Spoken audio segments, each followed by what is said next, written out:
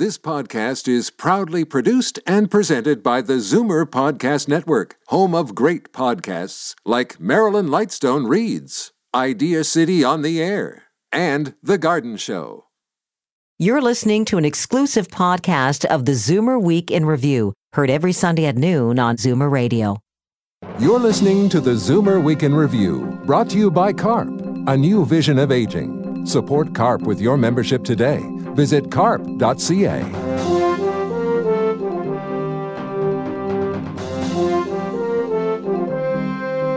Good afternoon. Welcome to the Zoomer Week in Review, all things Zoomer worldwide. I'm Bob Komsic, filling in for Libby Znaimer. How can university music students and retirement home residents live a mutually beneficial, harmonious life together? We speak with the designer of an exciting new program that aims to do just that. And the criteria required for doctors to help their suffering patients end their lives was questioned in court recently.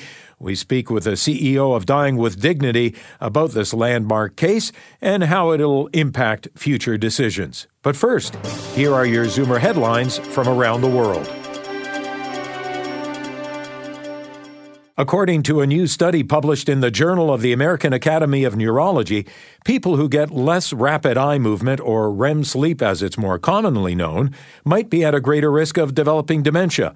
The first 4 stages of sleep go from light, then gradually gets deeper, allowing the body to prepare for stage 5, or REM sleep. This is where dreaming occurs. The other stages of sleep did not show an association with an increased risk for dementia. It's never too late to start a new job. 88-year-old world-renowned political philosopher Noam Chomsky will begin a new professorship at the University of Arizona in the spring, but Chomsky's new role as a laureate professor in the Department of Linguistics won't keep him from also keeping his previous position as Institute Professor Emeritus at MIT. Chomsky will also keep teaching and speaking at other universities and will continue to be involved in social justice issues. Grammy Award winner Billy Joel took a stand against the growing neo-Nazi and white nationalism movement. Joel wearing a yellow Star of David during his concert at Madison Square Garden.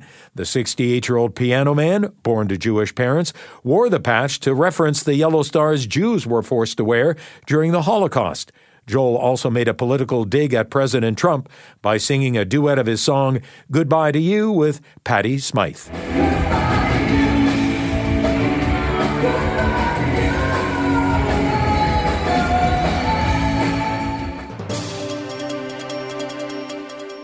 Groundbreaking comedian and civil rights activist Dick Gregory has passed away of heart failure at the age of 84. Gregory started out as a stand-up comic, breaking the color barrier in comedy when there was segregation on stage. But after performing at the Playboy Club, Gregory paved the way for comedians like Richard Pryor. Gregory was known to go on dozens of hunger strikes over issues including the Vietnam War, equal rights, and police brutality. I'm Bob Komsic, filling in for Libby Znaimer, and those are your Zoomer headlines from around the world. Western University music grad Heather Gingerich, who currently works at a long-term care facility in London, heard about a program in the U.S. where music students were selected to live among retirement home residents. Heather was so taken with the idea, she's created a similar pilot program here in Ontario, the first of its kind in Canada. Where did you get the idea? Okay, well, our program was inspired by a similar program in Cleveland, Ohio, where students, music students in particular, were living alongside residents in a retirement home, and we felt it was a natural fit for People Care as we're moving into that space. I'm an alumni of Western music faculty myself, so when we heard about this and learned a little bit more about it, I thought we should do this in our new project. So did the light bulb go off right away as you were watching this? Literally, it did. And it sounds a little bit corny, but at the same time, the residents and the students that were part of this program it was a wonderful relationship that they were building, and we knew we could do the same thing. So why not do it? Our team members right on site at Oak Crossing contacted, I think initially it was the assistant of the faculty dean, and we asked if they would put it out to graduate students and upper years undergraduate students as a possibility for accommodations for the coming school year. And so they did just that, and we received a lot of interest from students at that time. Now, there's a few of them who will be part of this program who will have free, I guess, room and board, as it were. But absolutely. That wasn't the main thing, or obviously it would have been one of the things which would have intrigued some students, given the cost of schooling. But it wasn't just that, obviously. We don't have all the students lined up yet. We've offered a couple of spots, and those students, and we're going through an application process, an interview process with these students, and they determine if it's a right fit for them alongside of our team, letting them know what is your experience in the past being with seniors and being around seniors and your comfort level, and what do you think you could bring to the program, and how do they visualize the program unfolding? Something as simple as just sharing some time together after performing for the residents and connecting with them can provide so much for the residents. I think almost like a grandparent-grandchild relationship. Right. I recall myself going home from university and visiting with my grandparents and telling them what I was doing and how much they loved to hear about it. They loved to hear me practice. I played for them all the time. But seniors just love to hear what young people are doing. It energizes their day, and it's going to go both ways. So I think it's a unique program. I think it's time to introduce this kind of thing in our senior living homes in Canada. And I think, again, if we do it the right way, it will be something hopefully we can repeat, and it hopefully will be a wonderful success. Now, you say 3 students for this fall, for this semester. Mm-hmm. Now then, will there be 3 different ones come the next semester? How's it going to work, unfold? Yeah, so that's a really good question. As we pilot this program, we have committed to the students to this school year and having an ongoing dialogue with them. If they are returning next year and the living accommodations are working really, really well, I don't see why we would change that. Just like if you find a residency as a student somewhere that works well for you, you usually stick it out for another year. So we are open to all of the above, and we will continue to keep the communication lines open. Heather Gingerich of Oak Crossing Retirement Living in London, talking about the music students setup that you will have at your facility in October. All the best. My pleasure. Thank you so much for your interest. That was Heather Gingerich of Oak Crossing Retirement Home in London. I'm Bob Komsic, filling in for Libby Znaimer, and this is the Zoomer Week in Review. Coming up, we speak with the CEO of Dying with Dignity Canada about a recent landmark case. You're listening to the Zoomer Week in Review, brought to you by CARP, a new vision of aging. Support CARP with your membership today. Visit carp.ca. An anonymous woman who suffered from the chronic pain associated with osteoarthritis for more than 30 years passed away recently. A.B., as she was known, went to court back in June in order to clarify the determining factors so that she could end her life after a doctor declined, fearing he could be charged with murder. Dying with Dignity Canada CEO Shanaaz Gokool explains. The recent passing of the 77-year-old, known only as A.B., as her identity was protected by the courts. You were there that day when the ruling came down. Share with us, if you will, A.B.'s reaction to the ruling. Yes, well, I've been in touch with A.B. since April and had been providing her with personal support as she was navigating, trying to access an assisted death. And she'd been very frustrated with the physician that was going to be providing because he had a lot of concerns around the eligibility criteria. And so on June 19th, the day that Justice Perel heard the case, when his decision was rendered, I waited for a few minutes to let her lawyers tell her first. And then I spoke to A.B., and she was, I would say, giddy with disbelief. And she kept asking me, repeatedly, can this go ahead now? Can this really happen? And I said, yes, the judge has declared that you do meet the eligibility criteria for your natural death becoming reasonably foreseeable. And she was just so relieved, but very happy in her relief. The other thing that was really important to her is she said, Andrew Faith, her lawyer, said that this might help other people. Do you think it's going to help other people?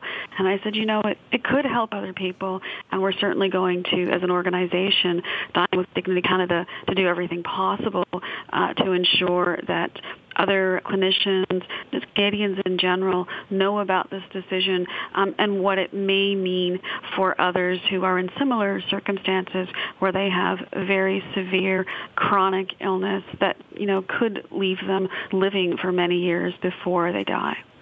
When the law came down, that was one of the areas of concern with regards to this particular criteria. And now with the ruling, and usually in law, things aren't always black and white, but in this case, does it make it a little more focused, a little more black and white, as close to being black and white as it can be? Bob, one of the things I've learned over the past couple of years is whether you have a court decision or you have a piece of legislation, there really needs to be a period of engagement and education with the multiple actors that are going to be affected. And so in this particular case, that yes, when the government released its legislation on assisted dying, Bill C-14, we were very, very concerned that clinicians would interpret the legislation as being, you have to be terminally ill or imminently dying. And though the government tried to give some reassurance that that wasn't the case, that hasn't permeated through the medical and legal communities. So over the past year, we've seen sort of one of two things happen. Either people who should have been covered under the Supreme Court's decision, which led to the federal legislation, are left out, or you've got inconsistent access, really depending on how your clinician, has assessed you and has, measured your assessment against the eligibility criteria. And this was an amendment to the criminal code, right? That's the federal legislation is an amendment to the criminal code. And there really needs to be more clarity to be able to differentiate between an accepted medical treatment and serious criminal charges. And so I think this decision, it does help. It can potentially help, because AB theoretically could have lived for a number of years. But we have to, go through that period of engagement education to ensure that people are very aware of the decision. Now, the decision was made by an Ontario trial judge, and it's important to note that it wasn't challenged. It's not going to be challenged. The Ontario government isn't and indicated that they wouldn't, and neither will the federal government, which basically means that what's in that decision stands. They don't contest what Justice Perel said, especially when he tried to provide some clarity about what reasonably foreseeable could mean and certainly what it doesn't mean. And in his decision, it doesn't mean that a person has to be terminally ill. It doesn't mean that there has to be a prognosis in terms of the length of their life expectancy. It means that something has changed fundamentally in their health condition that has now put them on a trajectory towards death. And once they're on that trajectory where there's no coming back from it, there's no treatments that are going to help that person or that they want to try, then they are eligible for an assisted death under Bill C-14. So one of the things our organization is doing over the next couple of months is doing what we can to ensure that people have the decision, to ensure that, our clinicians, we have a Physicians Advisory Council, we do monthly case-sharing webinars. We have a case-sharing webinar coming up in September for providers of medical assistance in dying, and a good chunk of that session is going to be to discuss the AB decision and what it means. Shanaaz Gokool, CEO, Dying with Dignity Canada, thank you for your time. Thank you, Bob. That was Dying with Dignity Canada CEO Shanaaz Gokool. I'm Bob Komsic, filling in for Libby Znaimer, and this is the Zoomer Week in Review. Coming up, we pay homage to the man known as the Gambler. You're listening to the Zoomer Week in Review, brought to you by CARP, a new vision of aging. Support CARP with your membership today. Visit carp.ca. Welcome back to the Zoomer Week in Review, all things Zoomer worldwide. I'm Bob Komsic, in for Libby Znaimer. Time for your International Arts Datebook, tips for those of you jetting around the world. Here's Jane Brown. Prince on Broadway has opened at the Samuel Friedman Theater in New York City, honoring Hal Prince. the man behind such hits as West Side Story, Fiddler on the Roof, Cabaret, and Phantom of the Opera. Prince himself says he feels about 40, despite being 89 years old. Brexit the Musical is the hit at Scotland's Edinburgh Fringe Festival. It features a mock-up of Brexit supporter Boris Johnson wearing Union Jack underwear and socks, and plays through to the end of the month. Theater goers in LA are finding out what all the excitement over Hamilton is about. So what did I miss? What did I miss? The story of American founding father Alexander Hamilton is at the Pantages Theatre on Hollywood Boulevard. And in Australia, fashion has taken over the National Gallery of Victoria, presenting 140 never-before-seen garments celebrating the 70th anniversary of the House of Dior. I'm Jane Brown, and that's the International Arts Datebook. This week, Kenny Rogers celebrated his 79th birthday. Although Rogers is best known to country audiences, he's charted more than 120 hit singles across various musical genres. He's topped the country and pop album charts for more than 200 weeks in the U.S. alone and has sold over 100 million records worldwide, making him one of the best-selling musical artists of all time. But even with the countless hit singles, his name is synonymous with one hit you're probably singing already, The Gambler.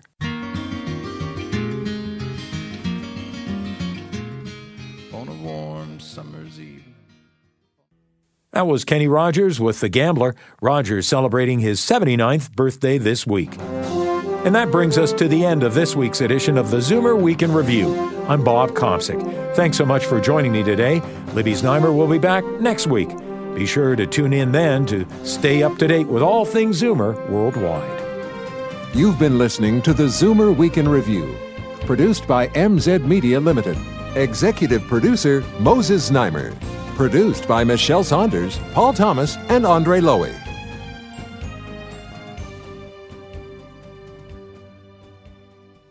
This has been an exclusive podcast of the Zoomer Week in Review, heard every Sunday at noon on Zoomer Radio.